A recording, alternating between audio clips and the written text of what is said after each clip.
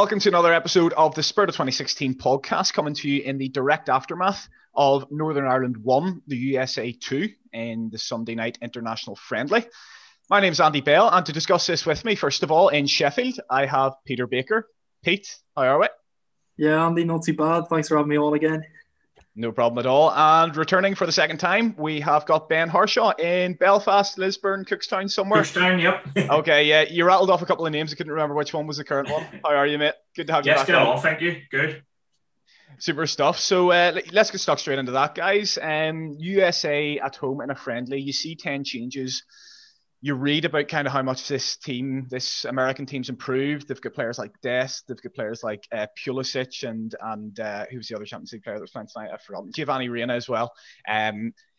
Just an immense breadth of talent, or girth of talent, as Ian Dowie said at one point during the game.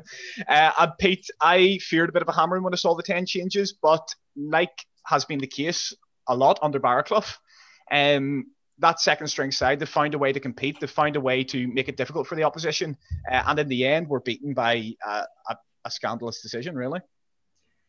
Yeah, I mean, I read an article on BBC Sport the other day that was saying USA could be candidates to win the 2026 World Cup with their young players coming through. So I didn't know what to expect tonight. Again, like yourself, was a bit worried about a bit of a hammering, but the guys stood up well, and it was another decent performance, and we just didn't get the rub of the green again, which seems to have been the way in most of the recent games. Like, what can you do about that on goal?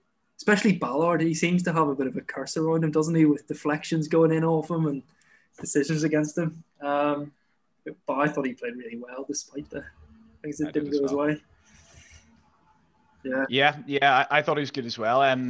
It was a crazy decision, Ben, as well. Like, he's quite clearly got the ball. He's not got a little bit of the ball. He's got a good touch of the ball there, and that came at a point where I really felt we grew into the game first half. I thought we were getting a bit of a control of the midfield. We had the better chances, really. I think the goal they scored, the deflection that Pete alludes to, is they don't really have any other big chances in that half, and we had maybe they had the better of the ball, but we had certainly the better chances, and we were the more dangerous, I felt. And first half, it was quite an encouraging display from those guys.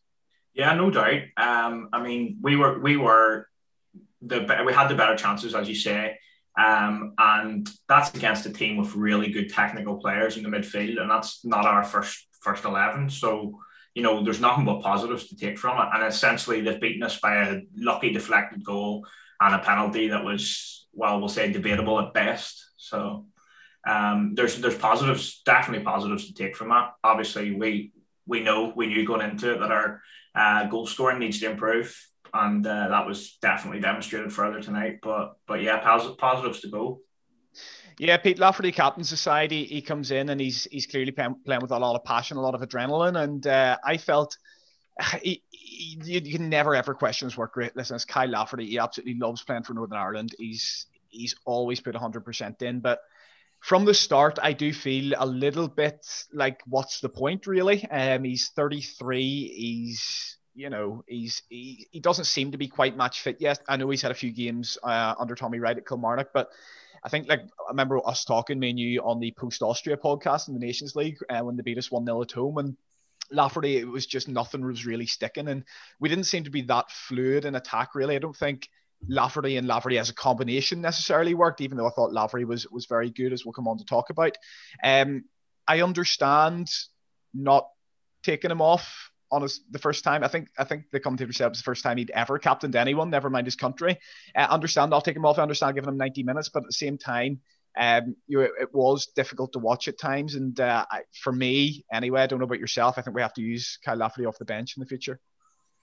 Yeah, I'm sure it was a huge moment for Kyle. It was great to see a great servant for the country going out and getting his chance to captain the side. But I'd agree with you there. You sort of question why he's starting. I think we've other players that can do exactly what he did tonight and possibly offer a little bit more. I reckon he's best used off the bench. But then the counter to that is, he did have an involvement in the goal with his presence up top. And, against Romania, he was involved in the goal there as well. And against Slovakia, he had big involvements. Yeah, so good against Bosnia in extra time as well. Yeah, exactly. So I mean, there's definite reasons to keep him in the squad, especially if he's getting more game time with Kilmarnock. But is he taking up a spot that maybe we could try, that we could give a chance to the likes of Dion Charles, for example, or McGuinness, and then Lafferty come on and try and make a difference if we're a goal down or something. I don't think he's a starter in major games. And tonight was a friendly, so I suppose you have to consider that as well. Yeah, fair enough. It all seems to be very binary around Lafferty, Ben. You've got people who think he should be starting every game. He thinks he's, the best striker ever, even at this age. And then there's people who think he should be nowhere near the squad and think the likes of Will Grigg and Kyle Vassell should be in, which I don't understand either. I'm somewhere in the middle. Tonight, if it was just a case of getting an extra 90 minutes in his legs, we know Tommy Wright has close ties to the IFA as well, so maybe giving him a bit of a hand, getting 90 minutes in Kyle's legs, get him up to match speed. Who knows? But I certainly don't want to see him starting in the qualifier on Wednesday night, or really any time, to be honest. And that's not a criticism of him. That's almost like what I say with McGuinness a lot, is that his impact off the bench is a reason that he shouldn't start, even though that's positive. Yeah, no, I'd agree with basically what you both said. Kyle, I think it was nice to give him the captaincy. Kyle's been a wonderful servant for us. And then obviously what happened with his sister in November, and obviously he turned up for us and gave us all, so I think he deserves that recognition. I don't agree with him getting 90 minutes, to be honest with you. And I would be kind of like yourself. I wouldn't be one of those that thinks Kyle shouldn't be anywhere near the squad, because he does, like Pete's just said, involved in the goal tonight, involved in the goal against Romania, and we don't score enough goals to be leaving people out of the squad that are even anyway involved in any goals. So for me, Kyle would be an impact sub for the last 15 minutes here and there. So I can see it both ways. I can see sort of, he's no intention of starting him on Wednesday, or he certainly wouldn't have got 90 minutes tonight. So it's kind of an opportunity missed, maybe to give the start to a Dion Charles, to somebody like that. We know what Kyle can do, and we know that he's not got that long left. Whereas we want to look at players and give them an opportunity, and no pressure, no fans in the stadium. Doesn't matter if you win, you're expected to get heavily beaten by that US team. So I can sort of understand it at the same time. Yeah, definitely. And Pete, that we'll come on to talk a little bit about the back three in a moment. But while we're on Lafferty, I want to talk about his partner Shane Lavery there. And it was a little bit of a surprise to a lot of people that he was favoured to Charles tonight. Charles was obviously picked in the original squad. Lavery only comes in when Washington's out. And for me, I think that tells you something. I think that tells you that Barraclough is going to pick at least one nippy lad at all times if he's playing the two up front. We saw against was it Romania at home, where he plays Boyce and McGuinness, and it just doesn't work at all. Romania can push up 10-15 yards. Tactically, it just doesn't give our midfield any space. So having that player like a White, who I'm sure will probably start on Wednesday night, as we'll come on to talk about, but if he's not playing, you want that player like Lavery. And don't get me wrong, I don't think Charles is slow by any stretch of the imagination, but he's been described as more of a hustle and bustle striker, rather than somebody like a Lavery who's going to really run the channels and petrify them in behind, really. But I thought Lavery was fantastic tonight. I mean, first 20 minutes or so, it was like nothing really came off for him, but I was impressed by his tenacity. I was impressed by how he kept going. And I mean, if something were to happen to White, I would have no problem chucking Lavery into a qualifier, because I think he's on such a crest of a wave at the minute. Obviously scored 19 goals in the Irish League this season. Looks like he's going to get moved back across the water. So I would have no problem with him coming in or playing half an hour Wednesday night. And what did you think? I was quite disappointed when he came off on the hour mark, to be honest. Yeah, so was I. I thought it would be good to give him the 90 minutes, but obviously if Barraclough's got an eye on the Wednesday night game, you could see why he'd take him off. But, I'll admit I haven't watched a huge amount of Irish football or seen a lot of Shane Lavery. But against Italy, and I suppose more pertinently tonight, he was really impressive. I thought when he got the ball, he was dangerous. He looked to carry it forward at pace, and there's no real substitute to pace. I mean, comparing to Lafferty, for example, he's much more of a threat to those sort of athletic defenders. He got a few shots away at the end of his runs as well. Ran the channels well, and he had some decent hold-up play. So, if we are going to go for this sort of cliched big man, small man, one guy to hold it up, one guy to run it behind, I don't think he's a bad option to have. There's definitely a goal in him, and I think if we played against lesser opposition, like a Bulgaria, for example, coming up, there's a chance he could easily get a goal there or something. I might have no qualms with giving him at least some time on the pitch.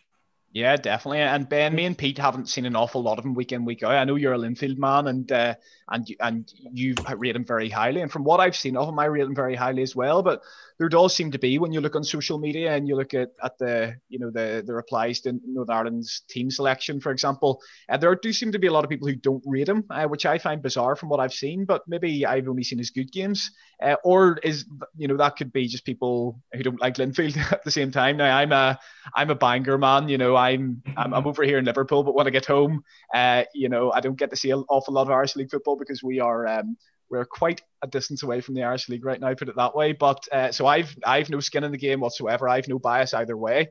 But I thought he was good tonight, and he's having such an incredible season at Linfield, which is being noticed on the international stage, and he doesn't look out of place, as Pete says. No, I mean the thing about Shane is, and part of the reason why I thought it was a good decision tonight, when you're playing against a team that wants to play out the back at all costs, the wee man will not stop running, and he will not stop closing down people and putting them under pressure. And I understand people say, oh, it's the Irish League. But one, I think Shane Lavery is not an Irish League quality player. Shane Lavery is a better player than that.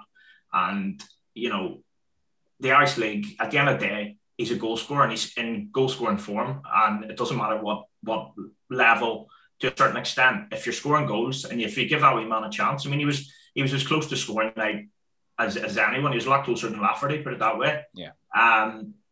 But you look at him for the under-21s. That's when I first started to notice him playing for the under-21s. He scored that goal in Spain, didn't he, when they beat the 21s? And he will go back across the water. He's too good to be playing in the Irish League. But I think he did all right the other night. When you come on at Italy as well, he's raw. Shane Lavery's raw. There's going to be mistakes and there's going to be the odd miscontrol thing, but he does not stop running all night. And he's not afraid to try things. He'll make a mistake and he'll just try it again. And he's what we need, because he doesn't let a team get out. He's pressing them at all times. Yeah, and I think it's so impressive for a guy his size and stature. I mean, I know he's a wee lad, but he's not he's not weak. He's a strong guy. He can defend himself. You know what I mean? But for somebody of his size to be scoring 19 goals in the Irish League, which is notoriously quite a physical league as well, and a lot of very decent players who don't quite make it physically can get eaten up in that league and never really make anything. So that's the thing that's impressed me. And you mentioned the under-21s there as well. Obviously, Ian Barraclough's worked with him for 3 years, loved him, started him pretty much every game. And as you say, he got that goal in Spain. He got a few other goals for the 21s. So, yeah, definitely one to keep an eye on. And I think maybe slightly underrated from what I've seen anyway. And I think you guys both agree. And Pete, let's have a chat about the back three. When I was doing my kind of prediction for the team, or what I wanted to see, I did want to see Daniel Ballard, and I did want to see Kieran Brown. Obviously, Ballard's been playing excellently for Blackpool this season, and Brown's somebody who could potentially be a Premier League player next season if things go his way. So I wanted to see them both, but I also, against the front three of the USA, which have so much quality, I thought maybe let's just stick Johnny Evans in there. Maybe let's just make sure that he can hold things together and be a bit of a presence and talk those guys through it, who are both quite young, especially Ballard. And I thought both of them did really well. Obviously, the penalty's a scandal, and I say a scandal as if there's match fixing in the international friendly. I think he's just got it wrong. It's maybe slightly harsh, but Kieran Brown, I think, apart from maybe one instance towards the end where he was kind of caught out wide and got done for pace, I thought he was very solid as well and good on the ball. And McLaughlin in between them did well too. So that back three was quite impressive for me. What did you think? Yeah, I mean, if you consider that supposedly our second string back three, that was pretty impressive especially against the quality they were up against. Penalty decision aside, we can argue about that, but Ballard in his 1v1 battles with Pulisic was really, really good. He's a really tricky player. Pulisic obviously played regularly in the Premier League, and Ballard handled him pretty well. And the same with Kieran Brown. There were chances they were getting dribbled at in their penalty area when you don't want to lunge in and mistime a challenge. And for the majority, they got it bang on. Again, if one of them were to play against Bulgaria, I wouldn't wouldn't question it. I think, who would it be for you if you were to pick one? I would go with Ballard. Mm-hmm. I don't watch either of them at club level, so it's just based off international performances. Although saying that, Ballard just seems to have that cloud of bad luck around him. But he has played for us, and I think he's performed really well and improving with every game. But, if he wants to give Kieran Brown a chance, fair enough.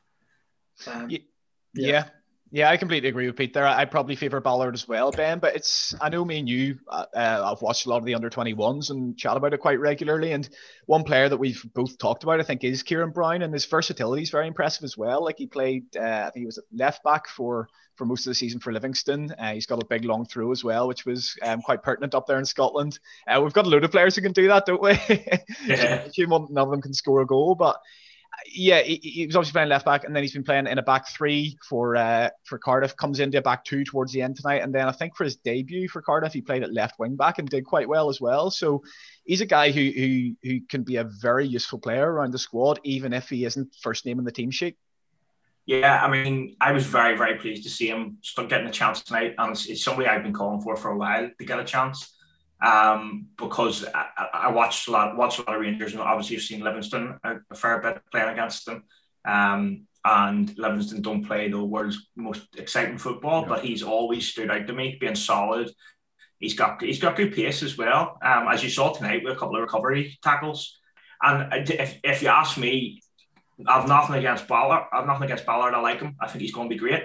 But I would probably just differ to yourselves. I would go for Brown ahead of him, purely on the basis of the fact that he's a little bit more of an experienced player, and also he is essentially, he's playing now at a higher level than Ballard is, isn't he? So, and one thing I would also say is, like, I know this isn't going to happen, but you've got Craig Cathcart playing at the Championship, and then you've got Kieran Brown playing in the Championship. So is it completely out of question that it would be, Cathcart's an absolute shoe-in? I know you'll be absolutely rubbing your hands together here, Andy. I was gonna say, your audience, don't you? Yeah, I mean, it is. It's a difficult one. I can't see him taking such an unnecessary risk. But yeah, possibly, in September, when we've a bit more of an idea of if Kieran Brown's able to cut it at Championship level, and whether Cathcart can get himself back into the Watford team, that could be something we could look towards. Because Cathcart's not like a spring chicken either. He's in his late 30s. Actually, I did think Cathcart did okay the other night. But moving on to the wing backs, Pete. We'll not talk an awful lot about Shane Ferguson because he's been around for ages. We know what he can do. He's decent enough backup, but Matty Kennedy, I thought there was a bit of good and bad in this game. You can see at times where he's getting caught out defensively. I'm thinking of the part in the first 5 minutes where Pulisic just plays the ball inside and he's not close enough. But he learned from that, was what I noticed, and he positioned himself a lot better after that, which was really encouraging. And that's somebody who's played on the wing all his career. Has only really been playing wing back this season, and that's a couple of games now where he's done okay to fairly well at that wing back position. And obviously, if we had Dave on here, he would definitely be advocating this shout. But could Matty Kennedy be the guy that can allow Dallas to push into midfield? Is he an acceptable placeholder for the right wing back position that can enable us to push Dallas into midfield, if you think that's Dallas's best position? I suppose I'm probably the wrong person to ask on this, because I think Dallas's best position is at right wing back. I actually do as well, but I feel like we are in the minority. That's three of us, though. I think we get more out of him at right wing back. But saying that, he performed quite well tonight. He's tidy on the ball. I suppose trying to transition from being an out winger to trying to be a wing back is, it's a different role. I suppose you only feel a bit more comfortable doing that with experience. But I suppose to play the right wing back position, you need to be energetic and get up and down the pitch for 90 minutes. Especially for a team like us, it's more about being functional in a position. You're supposed to have an out-and-out quality a lot of the time, and I think he performed pretty well. So it's definitely an option. I wouldn't be in the camp to start him over Dallas at right wing back. I think should be there. Yeah, no, I agree. I actually do think Dallas is a right back as well, but it's interesting because I think a lot of our Twitter followers do like Dallas in midfield, and Dave's a big advocate for it as well. Yeah. even if you wouldn't kind of start Kennedy there and throw Dallas into midfield, you say you watch a lot of Scottish football, and Kennedy's been in and out of the Aberdeen side, but I think he's played a fair bit, and obviously he was a standout for St Johnstone to get that move last January. What have you sort of thought about his performances for Northern Ireland? I know you were on the Post Romania show; you were impressed with him for that as well, and he did all right tonight. He was another one I was a little bit disappointed to see taken off. Yeah, I agree with you that about taking him off disappointed me, because we want to see these players and give them a full chance. Again, same as what Pete said, he was good going forward. He looked like a player that wasn't used to playing defensively, which he is, so he's somebody I would prefer to see playing, maybe if we were playing a 4-3-3 on the wing. But yeah, he's a good player. He's strong. He can beat a man. It's whether he can gain enough experience playing at the back. Dallas played in midfield for quite a long time, and then he's had so much experience before he's then brought that into a sort of fullback role. So it's a big ask, to do that at international level. Yeah, completely fair. I'll stick with you, Ben, because I know Pete's been going first on quite a few of these, so I'll let you get your nose in first in this one. I want to talk a little bit about the midfield, and we talked a bit in the pre-pod. We thought it was maybe Saville, one of Saville's best games in the Northern Ireland shirt. I've said on podcasts quite a bit, actually. I say this podcast. I've said quite a bit that McNair and Saville, I don't really think that works. I think it's functional, which is a word Pete used, and I don't really think it works an awful lot for us, in the sense that I think they're quite similar. Both of them like to be that third attacking midfielder, the one that goes and breaks the lines, and kind of the other two cover in behind him. And I think it tells a story that Saville has thrived this season. I know he's been dropped recently, but he scored 5 or 6 goals in that Middlesbrough midfield with Paddy McNair playing in the back three. And I thought he excelled tonight, especially first half. There were times he was running the game, plays a super ball through to Kyle Lafferty for that one-on-one, which he should finish. And he was putting himself about as well. I mean, there was a bit of chat of him being passive in our pre-Italy podcast, and I agree with that. But tonight, he comes on against Italy and the elbow straight into Bonucci's face. He comes on tonight or he starts tonight, and he's crashing into tackles and seemed to be playing with a lot more confidence tonight, which is great, because I feel like that's the one thing that he's lacking. And if he addresses the confidence issue, then we could be onto a decent player in the Northern Ireland shirt. Yeah, absolutely. I mean, the first thing I would ask you is, if he scored 5 goals for Middlesbrough this season, how high are the goals in Middlesbrough? That's in rugby, mate. But no, in all seriousness, listen, I've been very critical of Saville, and to be honest with you, I think rightly so. From what we've seen from the Northern Ireland shirt up to this point, hasn't been good enough, if you ask me. But I thought he was very good when he came on the other night. He put himself about. He's taken the simple decisions. He's not trying to do too much. And I thought this was his best game tonight. I'm assuming that he was taken off as early, maybe because he's going to be used on Wednesday. Yeah, I'd say there's a strong possibility that he might start on Wednesday, actually. Yeah. So, if he plays the way he did tonight, then I'm very, very happy with him. And I'm certainly a hypocrite for saying this, but yeah, he was excellent. The ball through to Lafferty was great vision, was a great, perfect weight on it. It was Lafferty, it should have been in the back of the net. Yeah. And yeah, no, as I say, being physical, taking a yellow card tonight, he took a yellow card in a friendly. It's the funniest yellow card I've ever seen. Yeah. It was and he argued about it too. It was a must. He had to do that because they were on such a counter attack. And the other night, getting on, I think one of the problems. I'm not going to talk obviously too much about the other night, but one of the problems was we weren't in Italy's faces. We weren't kind of letting them know they're in a game. We're standing off them. And within about a minute of the second half, Saville's given probably fixed a broken nose for Bonucci. But I'm really impressed by him tonight. Yeah, Pete, I think I read somewhere that the Flat Earth Society was originally formed to show that you can make an argument for absolutely anything. And I think we can change that to Saville having to go at the ref for that yellow card tonight. It was great. And another player. So first of all, give your thoughts on Saville tonight as well. Let you have a chat about him. But also, I thought Jordan Thompson was fantastic tonight. Fantastic. I thought he was definitely very good anyway. I mean, you can see he's got quality in the ball. Stoke fans have talked about how he's one of their best passers in the team, and I think he's one of our best passers as well. And there were a couple of times I think when Lavery kind of burst forward tonight, and it was Thompson who set him away straight away. He saw that pass, did it one touch. And sometimes when you look at us and when we're in possession of the ball, and especially when the USA have had 65, 70% of the ball, whatever it was, I feel that, sometimes we can be a bit conservative just because we need to give the guys at the back a bit of a breather. But Thompson does it first time, and he's got quality. And at 23, 24, I think we should be a little bit more excited about this guy. Yeah, definitely. Just started like Saville, I was the one who called him a bit passive in the previous podcast. I'll hold my hands up there. But, that's just the frustration because we think there's a player there. And tonight he showed it. It was a bit more to it tonight. He was aggressive. It sort of brings up the question, do you think he feels more comfortable if he is the main man in that midfield? Yeah, that's my argument. Because if Davis and McNair are around him, everything goes through Davis. McNair's given the license to attack, and what does George Saville do? He probably doesn't feel like he knows his role inside out, whereas tonight he probably thought, I'm the man. Yeah. I'm going to carry the team tonight, and felt a bit more confident. So what you're saying is if you're Northern Ireland manager, Davis is never breaking the record because you're playing Saville every game. I'm not on record of saying that whatsoever. But, could it be a case of to get the best out of Saville, do you play McNair at centre-back? I think quite possibly. I think quite possibly. Nah. But, purely from a Saville point of view, Ben. Purely from a Saville point of view. Well, yes, I can see it from a Saville point of view, but I think McNair's too good a player for us to be moving him around. Yeah.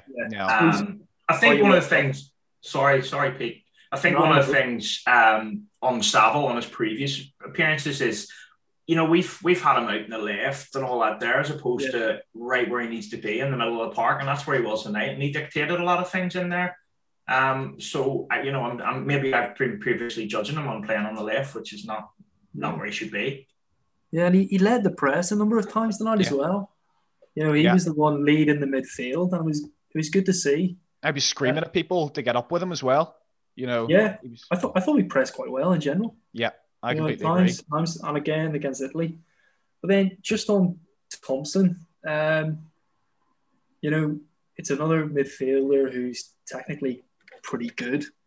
Mm-hmm. I suppose the key thing is that people have spoken about before is his set piece ability. Because, if you look at previous campaigns, our goals come from the set piece. Mm-hmm. I know we're missing Macaulay, but, we've other big players there who can get their head in the ball. And we just haven't had that quality at set piece time, which is a key part of the game, especially at this level of getting goals. If he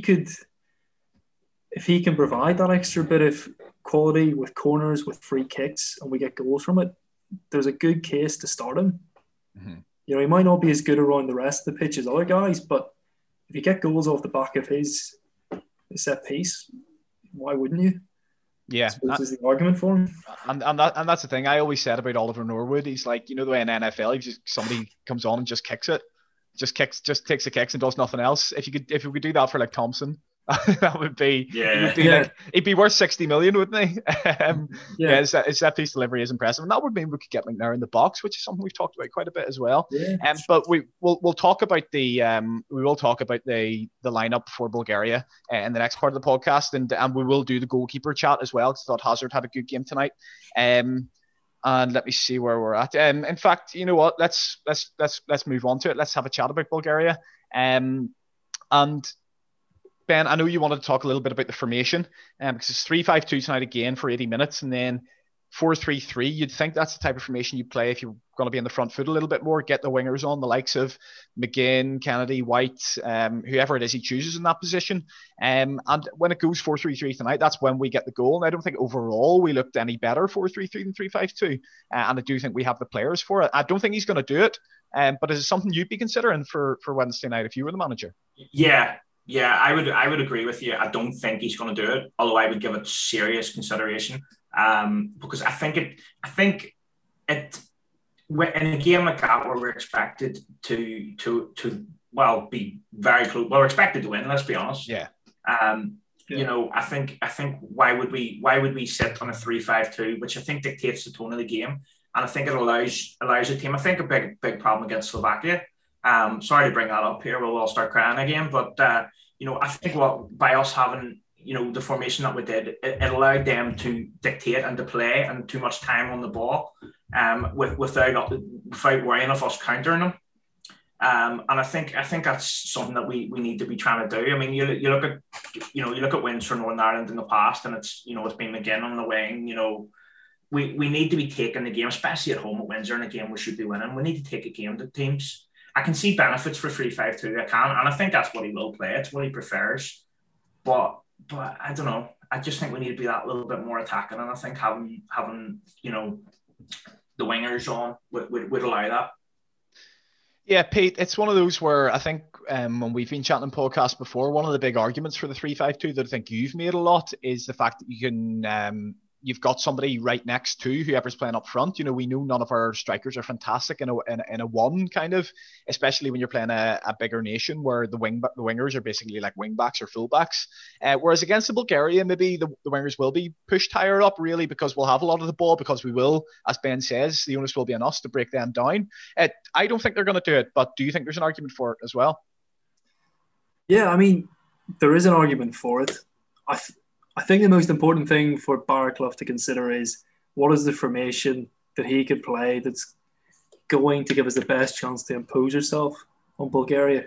Well, exactly what Ben said. We're the better team going into this. We've got to accept it. We have to beat Bulgaria. We really have to take to the game to them, because in previous matches we've been guilty of a really sluggish start, taking 10 minutes to get into it, or waiting for the opposition to score a goal, and suddenly we start playing. We have to take it to Bulgaria. And if we can get, if 4-3-3 allows us to press them a bit better, go for that. The same with 3-5-2. I would say, if you play two strikers, it's likely our right wing back and our left wing back will be able to bomb forward and get a few more crosses into the box. And I suppose just by having more men in the box, there's probably a better chance of getting a goal if you have two strikers. So I'd probably still be an advocate for the 3-5-2, but I think irrespective of the formation that we play, I think the attitude is the most important thing. Having the confidence to go out and think we are the better team here. We're going to dictate the play and we're going to pin you back. That's what I want to see. Not be lackadaisical in our approach. Yeah, and it's one of those, Ben, where we were talking in the pre-pod, we haven't really had a game like this under Ian Baraclough, because it's been the Nations League where you're kind of, well, in theory, you should be playing teams around your level. And listen, we were in a tough group. Austria and Norway proved themselves to be a fair bit better than us, but Romania is kind of is the only team we've really played where we've maybe gone in as favourites, possibly Slovakia at home as well. But you think about it, like the Bosnia game and even the friendlies we've played have been against quite difficult opponents, really. And there's been a lot of chat about this whole thing about Baraclough not getting a win in 90 minutes, which is such a weird stat. It's such a weird way to cast aside the 90 minutes or the 120 minutes in Bosnia, where we were fantastic. We played them off the park at times, and that's a team who have barely lost at home in something like 3-4 years. So that was a fantastic result, and it almost feels like that's your people are concocting a stat just to be able to get round that and somehow not give him credit for that, which I find bizarre. But he definitely does have to win this one. There's absolutely no doubt about it. I think he'd be under a bit of pressure if he doesn't. Unfairly, I think so. I think he should get at least this campaign and maybe a Nations League if he is going to be tasked with the idea of bringing through some young players like Galbraith, McCalmont and the guys in the squad at the minute. But yeah, must win, and I'm quite nervous for it, I have to say. Yeah, no, I'm extremely nervous for it myself. But I've seen enough in these last two games to be...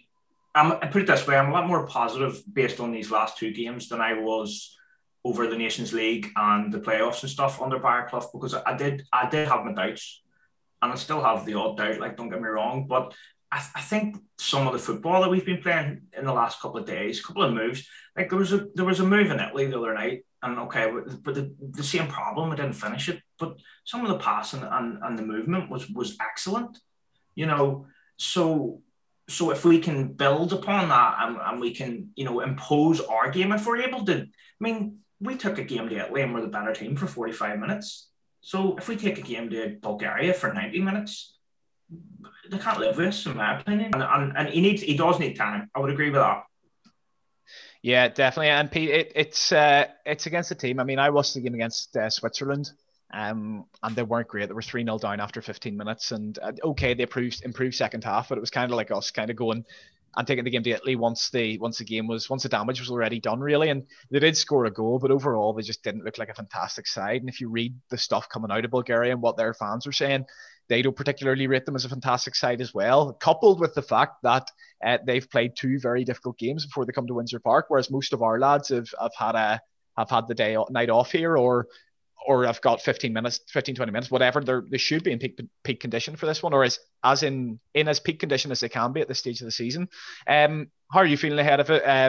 Would you put McNair back into midfield then? I guess that's the big question for Ian Barraclough going into Wednesday night. Yeah, same as you guys. Pretty nervous. Must win, like we've alluded to. In terms of moving McNair up, I'd probably say yes, simply because he's one of our better players.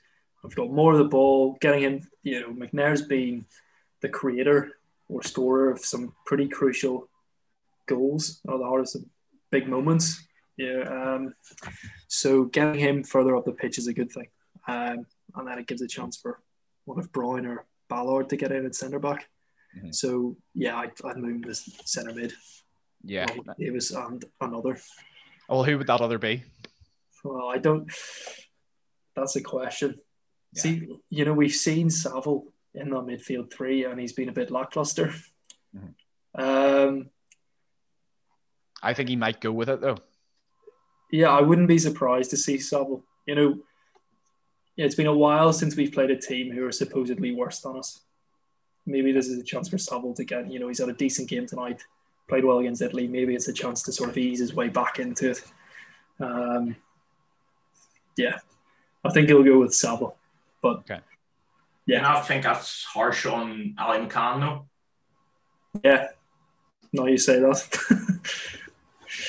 Yeah, it's a difficult one. I'd like to see McCann start again. Equally, I don't think. Well, I think he'll give Saville another chance. Yeah, it's an interesting one. Ben, I know you're a big McNair fan. I think he's your favourite player, and you'll be going Davis and McNair in the midfield. And who would your third man be? I think it's between. I don't think it'll be Corey Evans. I don't think you have Corey Evans anywhere near a home game against Bulgaria. As much as I rate him as a player and rate what he brings to the side, I think Italy away is the type of game for him, not Bulgaria at home. So I think we can maybe rule him out. Especially, I think he gets more or less than 90 minutes tonight as well. So he's almost ruled himself out by default. But Saville, yeah, possibly. We all know what he can do. McCann has never done anything wrong. And in that game against Romania, where we were slight favourites at home, he showed himself as able to be effective in possession and breaking down teams as well. He's not just an interceptor and a give it to somebody else. So I think there's a shout for him as well. But I think there's a shout for Thompson here. I think a Davis, Thompson, McNair midfield could be the one. Now, I talk about Saville and McNair being similar, and that's why I wouldn't have them in the same midfield. Maybe it's the same thing with Thompson and McNair, but Thompson's played in a lot of different partnerships at Stoke. He's played with Joe Allen, he's played with John Obi Mikel, he's played with a couple of other players. So he's shown himself as being reliable, and Michael O'Neill loves him. This is the thing. Michael O'Neill absolutely loves him. He always talked about him in interviews. He used him even when he was younger and when he was getting cast aside by the likes of Manchester United and Rangers. So, and then he obviously signs him for the Championship. So I think there's an argument for Thompson here. Who would your third midfielder be? To me, I'd agree with you, but to me, it's McCann. To me, McCann, I have been really, really, really impressed by McCann. Don't think he's put a foot wrong since he's come in, and therefore I think at this minute in time, it's his place to lose. Based upon that Romania game, based upon what he did in Italy, he's playing against Verratti, who's one of the best midfielders in the world, and he didn't look out of place. So for me, it's his place at this minute in time. Especially, I understand it's about the here and the now, and everybody's, and I'd be one of them as well. Like I'm talking here, saying it's about the future, but then if we're not getting results, I'll be pissed off. So I'm a hypocrite. But I think Ali McCann's going to be in that midfield for the next 10, 15 years, hopefully. I've seen him, as I say, watching Scottish football. I've seen him for St Johnstone, and I can't see him being at St Johnstone much longer, because he's a good player. And I think the other benefit of him playing now is I think he can learn a lot from playing with Steve Davis, that hopefully can help us in the future. Yeah, they even look similar, don't they? Yeah. So yeah, and I think McCann. You talk about McCann as, and I think in the Nations League the argument for starting him was definitely the fact that he's a young player, we can bring him through. But I think from what he's actually shown in the 4 or 5 games he's played, is he might be the present as well as the future. To be honest, I think at times I look at him and I think he can do everything Corey Evans does, and he's 10 years younger, and he's maybe a little bit better in the ball, which I think Pete said on one of the last podcasts. So Pete, you're going for, correct me if I'm wrong, you're going Peacock, Farrell. You said you'd go Ballard then with Johnny Evans and Cathcart. Yeah. I'm assuming Dallas and Lewis on the wings, or are you sticking with Michael Smith? You'll probably have Smith in the midfield, wouldn't you? I know you're going to say that. I'd be tempted a bit. No, we can't be putting Michael Smith in midfield. Saying that, against Italy, I thought he was one of our better players. Yeah. So as much like it would be harsh to drop McCann, it would be very harsh to drop Michael Smith. He'd be sort of asking the question, what else do I have to do here? I've performed against one of the best teams in the world, and Lewis is just coming back from injury. So if we went with the same back five, I wouldn't have any problems with it. I suppose, who would I go with? You know what? I'd stick with the same defense. Okay. So you go Dallas left back, Smith right back. Your 3 in the middle are Davis, McNair, and Saville. And your 2 up front, are you sticking McGuinness and White then? Yeah, I mean, the question would be, do you give Niall van Basten a chance up front? Now I got it in. Get in. I'm surprised Ben didn't steal that on you. Yeah, I'd probably stick with the same team. Then I suppose the question with the midfield is, are McNair and Saville are equivalent to Lampard and Gerrard? Can they play together? Yeah, fair enough. And Ben, you're going for the back 3. I'll let us come on to talk about the keepers in a second. But you're going back 3 of you said you go Brown along with Evans and Cathcart. Let's see. So you've got McNair, Davis, McCann. You're doing Dallas, and I think you wanted to maybe have a bit of a chat about the left wing back position, didn't you? You're not a big Jamal Lewis fan, but would you start him on Wednesday night? And who would be your front 2? Would you stick with McGuinness and White?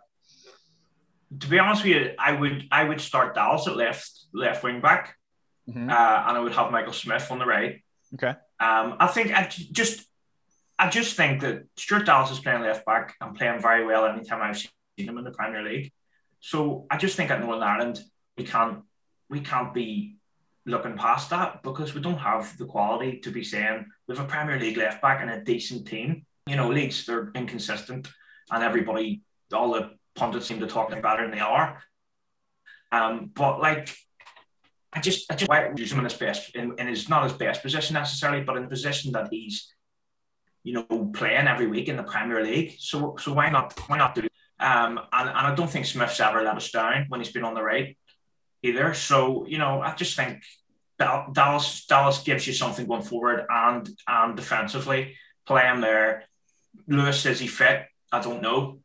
So that's why I would go for that. Going up front, it's difficult, isn't it? I think Josh McGuinness is far better coming on than starting. Although I think he did all right tonight, he put himself about. So it's difficult. I would say Gavin White definitely did enough to stay in the team. I'm assuming his boy's still unavailable. No, I think he is going to be available for this one. He played 90 minutes for Hearts at the weekend, and he played 45 minutes in the famous cup defeat on Wednesday night. So I think the plan was to bring him in for this one, but you don't start him if he hasn't been with the squad. No. I'm just saying I was excited by what I saw from Dion Charles. He worked hard. He was busy. He got a couple of shots in a goal, which I find something that we kind of lack at times. Just hit the shot, like USA hit the shot tonight. It takes a ridiculous deflection and it ends up in the net. So he looked like he didn't look like somebody who's never played international football. He just decided, I'm playing a game of football here. I'm going to have a shot. Yeah. So do I think he will start? No. But would I expect Dion Charles to start? No. But would I be against it? No, I wouldn't. I think the same front 2. I think they did enough in Italy to stay up front, and to stay on. But it's nice to know that we'll have Alexis Charles as an option. Yeah. Yeah, no, 100%. And I'm just going to actually read out some Facebook and Twitter comments dead quick tonight. Because I forgot to do that. I should have done that after the USA chat. Stuart Williams says Brown, Ballard, Hazard all getting great experience and doing well, especially in centre back. We need the next generation coming through, which is vital. Same old problem: concede a load of goals and waste limited amount of chances. Let's have a look. Paul Arbuthnot. Apologies for that pronunciation, Paul, if that's wrong. But a very positive performance, and we didn't deserve to lose. The goals conceded were unlucky. A good performance from Hazard and Dion Charles looked sparky. The goal from McGinn was a gem, and the elusive win will come, no doubt, and hopefully on Wednesday night. Let's get another one. One from James F. 53798 says, Brown and Ballard impressed. Deserved more in the first half. Badly missing a set-piece threat, but what a goal. And let's see, Bill Donald. All of a sudden, there were several options, but we must start not losing. Niall McGinn is most likely to score. That's fair enough. And I put a couple of polls out on the Twitter just before we came on the podcast here. Who was Northern Ireland's standout player there for you? 51% of people said Kieran Brown. 25% of people said Saville. 14% said Lavery, and 10% said Thompson. The other one was, if McNair has moved into midfield, who should partner Johnny Evans and Cathcart on Wednesday night? 80% said Daniel Ballard and 20% said Kieran Brown. I think we probably expect that to be the general consensus. There definitely is an argument for Brown, I think. And the last one, which I'll come to you on here, Ben. Who would you start in goal against Bulgaria? A bit tighter, this one. Bailey Peacock-Farrell, 57%, and Connor Hazard, 43%. I know you have some thoughts on this so far away. Yeah, I mean, who I would start would be Connor Hazard. I think neither playing first team football. However, which one has played more first team football this season has been Connor Hazard, he's played in a Scottish Cup final. He's played in a very much under pressure Celtic team. He's played in the Europa League. And he didn't put a foot wrong tonight. Now, he didn't, let's be honest, he didn't have a whole load of saves to make, but what saves he did make, he did well. And I think it's important, maybe almost to send a message out, the likes of Bailey, that you need to get playing some football. You can't just think that you're guaranteed to get your football starting for Northern Ireland. You know, absolutely, he's made some wonderful saves for us, but he has been, to be honest with you, I think he's just fought for both goals in Italy the other night. Definitely the second one, and he was definitely at fault against Slovakia as well. And I think part of that is he's not playing enough football. So yeah, I would go with Hazard. Do I think he will? No, I don't. I think I'll go for Bailey, and I've no real problem with it, but it's just what I would do. Yeah, Pete, I do like Peacock-Farrell. I do like the performances he's given us over the years, and I think he's been very good in a lot of games, more than he's been very bad. But he's not undroppable. He's Burnley's second choice. Connor Hazard has come in for Celtic. He was a bit shaky in certain games, but he also made some good saves in others. And I think he's just signed a 2-3 year contract there. So they seem to think that he's somebody who could potentially, if he develops right, be Celtic's number one in the future. Would you be tempted to do something mad there, or do you think give Peacock-Farrell the benefit of the doubt? Probably give Peacock-Farrell the benefit of the doubt. He's had a bit more experience playing with Evans and Cathcart and Ballard now at the back. So hopefully there's better communication between those guys. But Ben makes a very good point. If he's not playing first team football,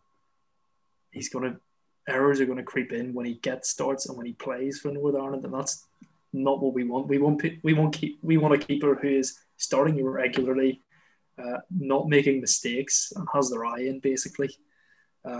Unfortunately, we don't really have that at the minute with the two keepers that we're deliberating between, but it's definitely one for the future. Certainly come September, things haven't changed. It's something to consider. But I'd stick with Peacock-Farrell. I think he's got enough credit in the bank, despite the mistakes against Italy.